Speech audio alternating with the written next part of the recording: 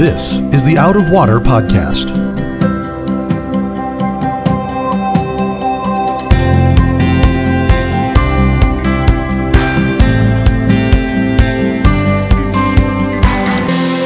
Out of Water is a production of Rio Vista Community Church in Fort Lauderdale, Florida. You can find it on iTunes, Google Play, or Spotify. We hope you'll subscribe and give us a good rating to help others find Out of Water. This time on the Out of Water Podcast, we're bringing you part of a message from Pastor Sam Castensmith in his series, The Miracle Behind the Miracles. In this episode, Sam will continue leading us through the miracles involved in the lives of Moses and the Israelites. After the thrilling victory when God parted the Red Sea and destroyed the army of Pharaoh, he leads his people into a barren wilderness where he will miraculously provide for them. How do these stunning and somewhat bizarre miracles point us to our Savior? Let's find out. We'll go now to the Ingram Center Theater at Rio Vista Community Church and Pastor Sam Castensmith. So let me tell you, in Egypt, if you understood their mythology, and all of the 10 plagues are designed, all these miracles are designed to tear down the Egyptian pantheon of gods. Every single one of them just tears down different gods. And the first one starts with the god Osiris. He's a big name in Egyptian mythology. Osiris was the god of the afterlife. He was the god that when you went through the hall of judgment that's recorded in the Book of the Dead, after you went through all of your little rituals and you recited all your stuff, if you're an Egyptian, you believe that eventually you get to stand before Osiris, and he holds your eternal fate. And here's the deal. In Egypt, they believed that the Nile River was the bloodstream of Osiris. And so I want you to imagine for a moment, if you're an Egyptian, and here comes this pesky, Israelite god Yahweh. Well, he woke up Osiris. Look, the Nile River, it really is becoming blood. They're all getting excited. One of our mighty gods is rising up. And then in a matter of days, what begins to happen? That blood begins to coagulate, and everything in it begins to die. Now what do the Egyptians think? My hope of an afterlife. If the God of afterlife is dead, my hope is dead. I have no afterlife. You get to the 9th plague, so let's take the 3 biggest Egyptian gods. You get to the 9th plague, and that one's on Ra. It's probably the most famous of all the Egyptian gods, the god of the sun. And so here, God in the 9th plague blots out the sun for 3 days. God, here's their God, dead for 3 days. Then you get to the last one. The last god standing is Pharaoh himself. They believed that Pharaoh was a god. And hear this. In order for God's people to go free, Egypt's God loses his firstborn son. All of these plagues are anticipating the gospel. And God, by the way, will take these plagues on himself. It'll be our God that pours out his blood to bring life. It'll be our God that's dead for 3 days. It'll be our God who has to give his firstborn son. Our God becomes the lamb that's slain, whose blood takes away the sins of the world. So Abraham lives 400 plus years before Moses. And God gives him this really bizarre promise. When you get to Genesis chapter 15, God comes to Abraham and says, I am going to bless you by giving you descendants as numerous as the stars. Look up, Abraham. That'll be the number of your descendants. And it says Abraham believed God. And God gave him salvation by faith. Genesis 15:6, Abraham believed God and God credited it to him as righteousness. But Abraham has this question, how do I know this is going to happen? And so God has him do something that's really bizarre. And you're going to be like, what? He says, I want you to take these animals, and he lists a number of animals, a heifer and this, that, and the other, and I want you to cut them in half. And I want you to take their bloodied, mangled carcass, and I want you to put half of the animal over here, and I want you to put half of the animal over here. You're basically making this path. And then you're thinking, what in the world? Well, here's the deal. In the ancient world, this is how you enter into a covenant. So if you notice, if you go to Jeremiah 34:18 and 19, it'll refer to a covenant like this. He says, my people who walked between the carcasses have gone back on their word, right? So here, he's setting up saying, I'm about to make a promise. And the idea of the promise is, if I walk between these carcasses, what I'm saying is, if I fail to keep my word, May I be like these animals, slain, dead, destroyed, killed. And so then Abraham goes into this deep, deep, dark sleep, and then he gets this sight. It's really bizarre. And it says that he sees a flaming torch and a smoking oven going between the carcasses. You're like, that's really weird. And then God offers this promise. It says, as the sun was going down, a deep sleep fell on Abram, and behold, a dreadful and great darkness fell upon him. Then the Lord said to him, know for certain that your offspring will be sojourners in a land that is not theirs, and will be servants there. And they will be afflicted for 400 years. And when the sun had gone down and it was dark, behold, a smoking firepot, there it is, and a flaming torch passed between these pieces. And on that day the Lord made a covenant with Abraham, saying, to your offspring I will give this land. See, the promise that was given to Abraham is, through your descendants I'm going to bless the world. All nations on the surface of the earth are going to be blessed through your offspring. Well, who's going to be his offspring? The line of Christ, absolutely. All nations on earth are going to be blessed through that offspring. And here's what God does. So you know that it's going to happen. Here's what I'm willing to do. You look at that flaming torch and the smoking pot going between the carcasses. Well, who is that? What is that? It's going to be answered a little bit more than 4 centuries later when God delivers the nation of Israel. When he leads them through the Red Sea, he leads them by a pillar of fire and a pillar of cloud. What does that sound like? Sounds a lot like a flaming torch and a smoking oven. These two pillars that go ahead of the nation of Israel. And the Red Sea parts, hang with me, the Red Sea parts, here we go again, and all of God's people are now walking through this parted sea. He's going to take them to Mount Sinai, and he's going to give them the law. And this is what changes. The first covenant that God makes with Abraham, he's saying, no matter what you do, I'm on the hook. I'm the one who walked between the dead carcasses. I promise to you that I will be with you, that I will bless the nations through your seed, that I'm going to do this. No matter how bad, rotten, miserable you are, I'm going to do this. But now, God and his people are walking through the Red Sea. He gets right on the other side of the Red Sea. He goes up on Mount Sinai and he gives them a covenant, the law. And now all of a sudden the covenant changes. It's if you do this, then I will do my part. And you're going, uh-oh. And I mean, by the time Moses comes down from the mountain, they've blown it. They're worshiping idols, and we stink. We're terrible. But now we've got this conflicting picture, right? And oh, by the way, when God leads them out of Egypt, this is just cool. God is just such a cool sovereign poet. When God leads them out of Egypt, he deliberately turns them around, takes them opposite the Red Sea from a place called Baal-zephon. Baal-zephon is what the Canaanites believed about their creation myth. And so in the 1920s, we found these tablets that tell us what the Canaanites believed in their mythology. And this is what it tells us. That the god Baal defeated the serpentine god Yam, which, by the way, is the same word for the Hebrew word for sea. And this is what they believed about their creation story. The club swoops from the hand of Baal like an eagle from his fingers, and it strikes the head of Prince Yam, who, by the way, was serpentine. Echo there, right? Between the eyes of Judge River, and Yam sinks, falls to the earth. His joints fail, his frame collapses, and Baal drags and poises Yam. And the idea is he is going to the sea god, smashes him on the head, rips his body apart, and makes the land out of his body. And God goes, oh no. He takes them to Baal-zephon and he says, let me show you who the true creator is. The Canaanites believed that Yam was a creature. The sea was a creature. And what does God do? Whoosh! Slices it in half. And so the picture, he's mocking the Canaanite religion, right? And then he and his people walk between the parted carcass. Wow. So that makes sense when you read crazy things in the Psalms like this, where it says, you divided the sea by your might. You broke the heads of the sea monsters on the waters. No, the psalmist isn't saying they're sea monsters. They're making fun of the Canaanite myths. He is the God who shows mastery over the sea. And then he takes them in a bilateral covenant, and here's the problem. We failed. And God cannot dwell with us. Why?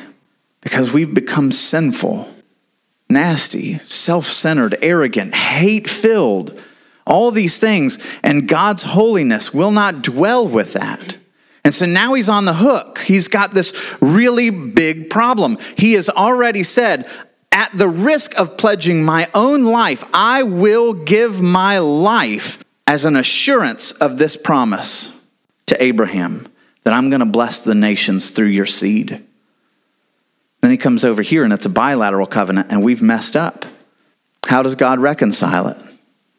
1,500 years after Moses, the God who showed Abraham that vision, the God who led Moses and the Israelites through the parted sea, is going to hang between carcasses. Why? Because he promised Abraham what? That no matter what, I am going to make good on my promise. But then over here with Moses, he says, I will only dwell with you if you are perfectly righteous. Problem. And so he hangs between two carcasses. Why? As a proof that he kept his word to Abraham, but far more than that. He has taken his perfect righteousness, who has kept the law of Moses absolutely, perfectly, never failing. He takes all our filth, all our mess, all our sin, and he is cloaked with it. And he clothes you in utter perfection. And now both covenants are beautiful. And he has paid it all. It is by the blood of the Lamb that you have been washed totally clean. All these miracles, the Red Sea crossing, the Nile, and all of it is screaming, oh, you don't know the love of God. You don't know how beautiful this is. And if you come to him asking, though, well, how could that happen? Or what? You miss it. The why lifts up this unbelievably beautiful story, right? This unbelievable love of God, this incredible, beautiful poetry. And now I see the why makes all the other questions obsolete, doesn't it? Now I can get why an omnipotent God who's all powerful would do that. It's not just some kooky parlor trick. He's preaching the gospel. He is declaring his love over us. So they cross the Red Sea, and we get to the story of the waters of Marah. So this is out in the middle of the wilderness. They're in the Sinai Peninsula. There's no life there. It's all dead. You go there today, it's just desert, sand everywhere. And they're walking for 3 days, and this is what the scriptures tell us. This is just so beautiful. If you read this without the why, it sounds utterly foolish. So Moses brought Israel from the Red Sea, and then they went out into the wilderness of Shur. And they went 3 days in the wilderness and found no water. Now, you're walking through the wilderness. I want you to feel the desperation of that. Like, just reading that makes me thirsty, and I'm tempted to need to go get a drink.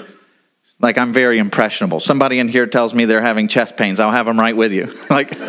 And don't even mention lice, because let's see who scratches first. Yeah, there we go. Very impressive. So anyway, 3 days without water, this is for real serious. This is health. And so here's the problem. You're 3 days in, which means what?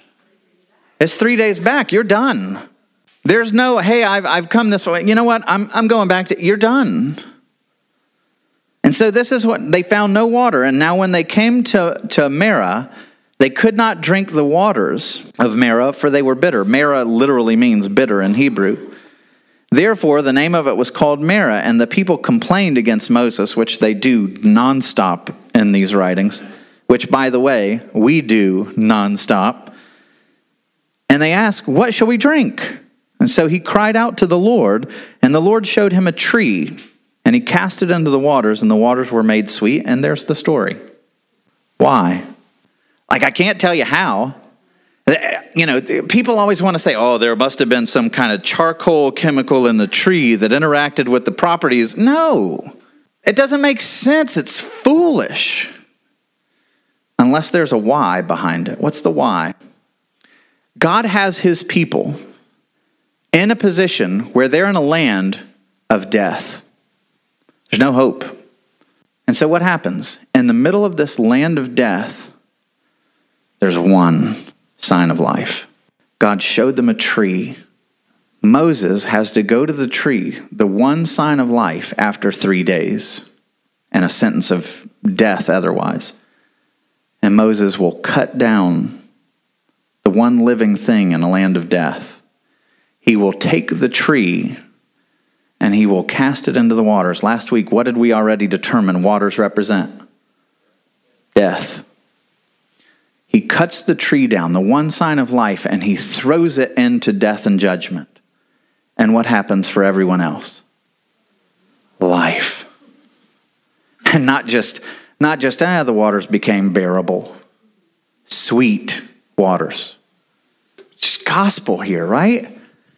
This is what the prophets wrote about when Isaiah talked about, there shall come forth from the shoot of the stump of Jesse and a branch from his roots, and they shall bear fruit, and the Spirit of the Lord shall rest upon them. This is one of the most famous utterances about the Messiah. And it said, for he grew up before him like a young plant, like a root out of dry ground. By oppression and judgment, he was taken away. It's talking about our Messiah.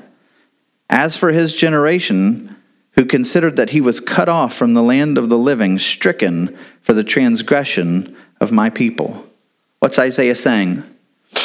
In a land where there is no life, no hope of life, everything is barren, it's dry ground, our Messiah will emerge from the dry ground as a shoot, and he's going to be cut down. Why? So that you have life. Every single one of these miracles is screaming gospel. And the why, like I said, the why makes the what and the how and the who and when, makes them all obsolete. Because now you see the heart behind all of these that God is doing. Manna. And the whole congregation of the people of Israel grumbled against Moses and Aaron in the wilderness. And the people of Israel said to them, oh, would that we had died by the hand of the Lord in the land of Egypt when we sat by meat pots and ate bread to the full. For you have brought us out into the wilderness to kill this whole assembly with hunger. What is he getting at? Like this, because this is intended to remind us of something. If you think through your Old Testament, here you have all of Israel. There's only one time, and I'm uncomfortable even mentioning this story because it's just like, I don't know what to do with that. But there's one time in Scripture where God says that he hated a person. Do you know who that is? Esau, right? God loved Jacob. He hated Esau. Why did he hate Esau? You read through the book of Genesis, and he seems like an ordinary man's man. He does all these things. He's a pretty good dude, seemingly. But one day he comes in from the field. He's got all the promises that were given to Abraham that God is saying, you don't understand the extravagance of which I'm going to carry out all these promises. You don't understand the love that's behind these promises. You don't understand what I'm going to do with you. And Esau comes in from the field, and Jacob, his younger brother, who's not supposed to be receiving the blessing or the birthright, wants it desperately.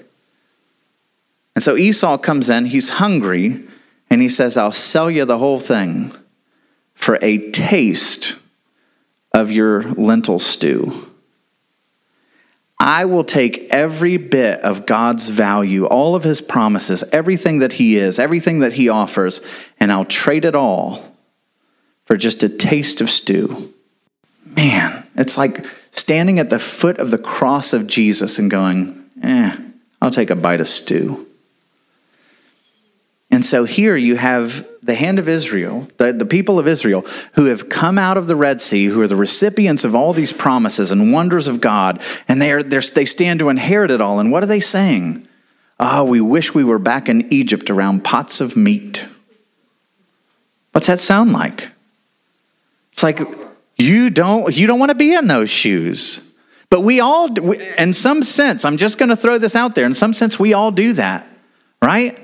There are times when I look at my walk as a Christian and I go, man, this is hard.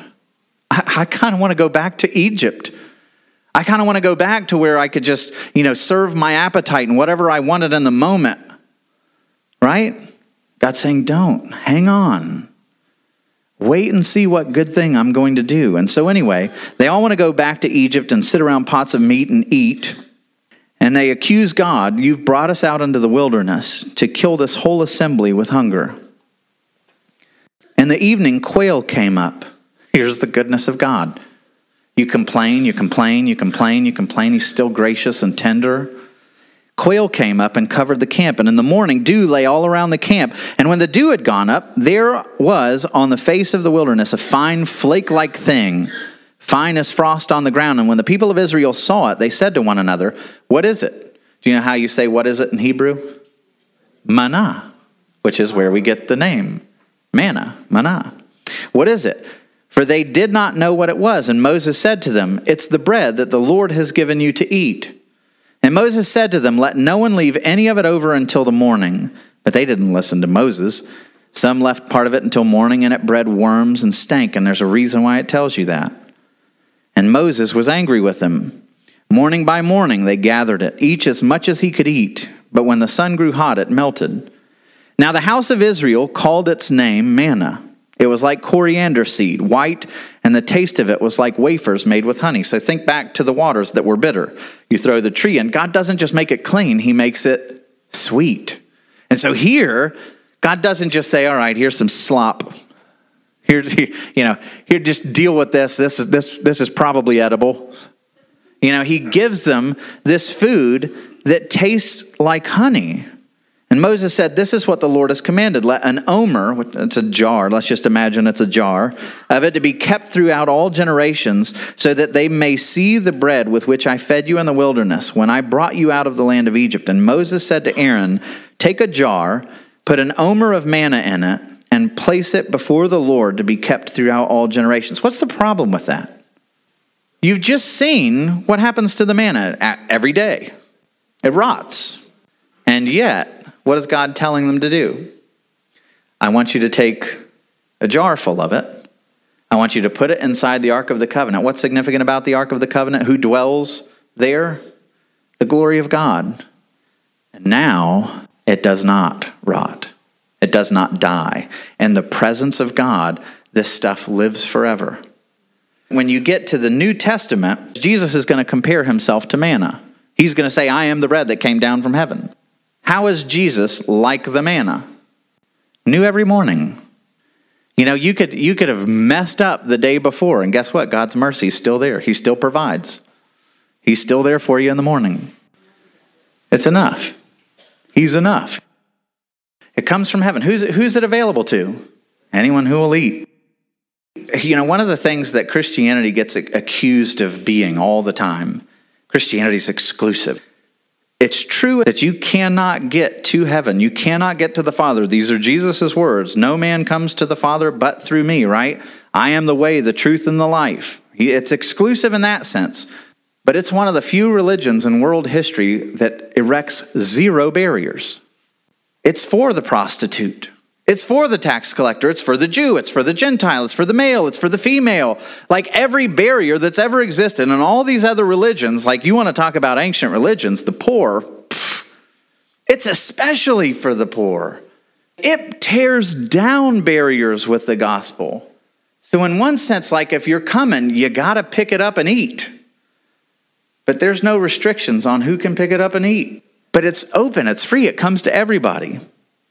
And so when Jesus comes and he does his miracle that's very similar to this, it said, now when Jesus heard this about the death of John the Baptist, he withdrew from there in a boat to a desolate place. Why does it clarify that it's a desolate place? The Israelites were in a desert, and now Jesus is taking them to a desolate place. But when the crowds heard it, they followed him on foot from the towns. They just won't stop. They're constantly walking around, and he always welcomes them. Now, when it was evening, the disciples came to him and said, this is a desolate place. There it is again, emphasizing that. And the day is now over. Send the crowds away to go into the villages to buy food for themselves. And Jesus says, they need not go away. You give them something to eat. And they said to him, we have only 5 loaves here and 2 fish. And he said, bring them here to me. He ordered the crowds to sit down on the grass, and taking up 5 loaves and 2 fish, he looked up to heaven, said a blessing. He broke the bread, gave it to his disciples. What's that sound like? It sounds like the Last Supper. He said a blessing, he broke the bread, he gave it to his disciples, and the disciples then gave him to the crowds, and they ate all and were satisfied. There it is again. And did he say, I want you to show me your Jewish credentials? Did he say, I want you to give it only to the men? Don't serve the poor? Or don't serve the Pharisees? Anybody who wants can eat.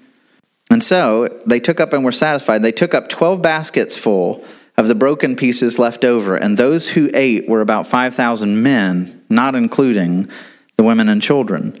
Why is that significant? So here you get done, and there's 12 baskets left over. Why is that significant? Who hasn't eaten yet? The disciples who are delivering the food. So think about this. With such exact precision, he feeds everybody. He's multiplying this, which means he's a being that creates out of nothing. Who does this remind us of?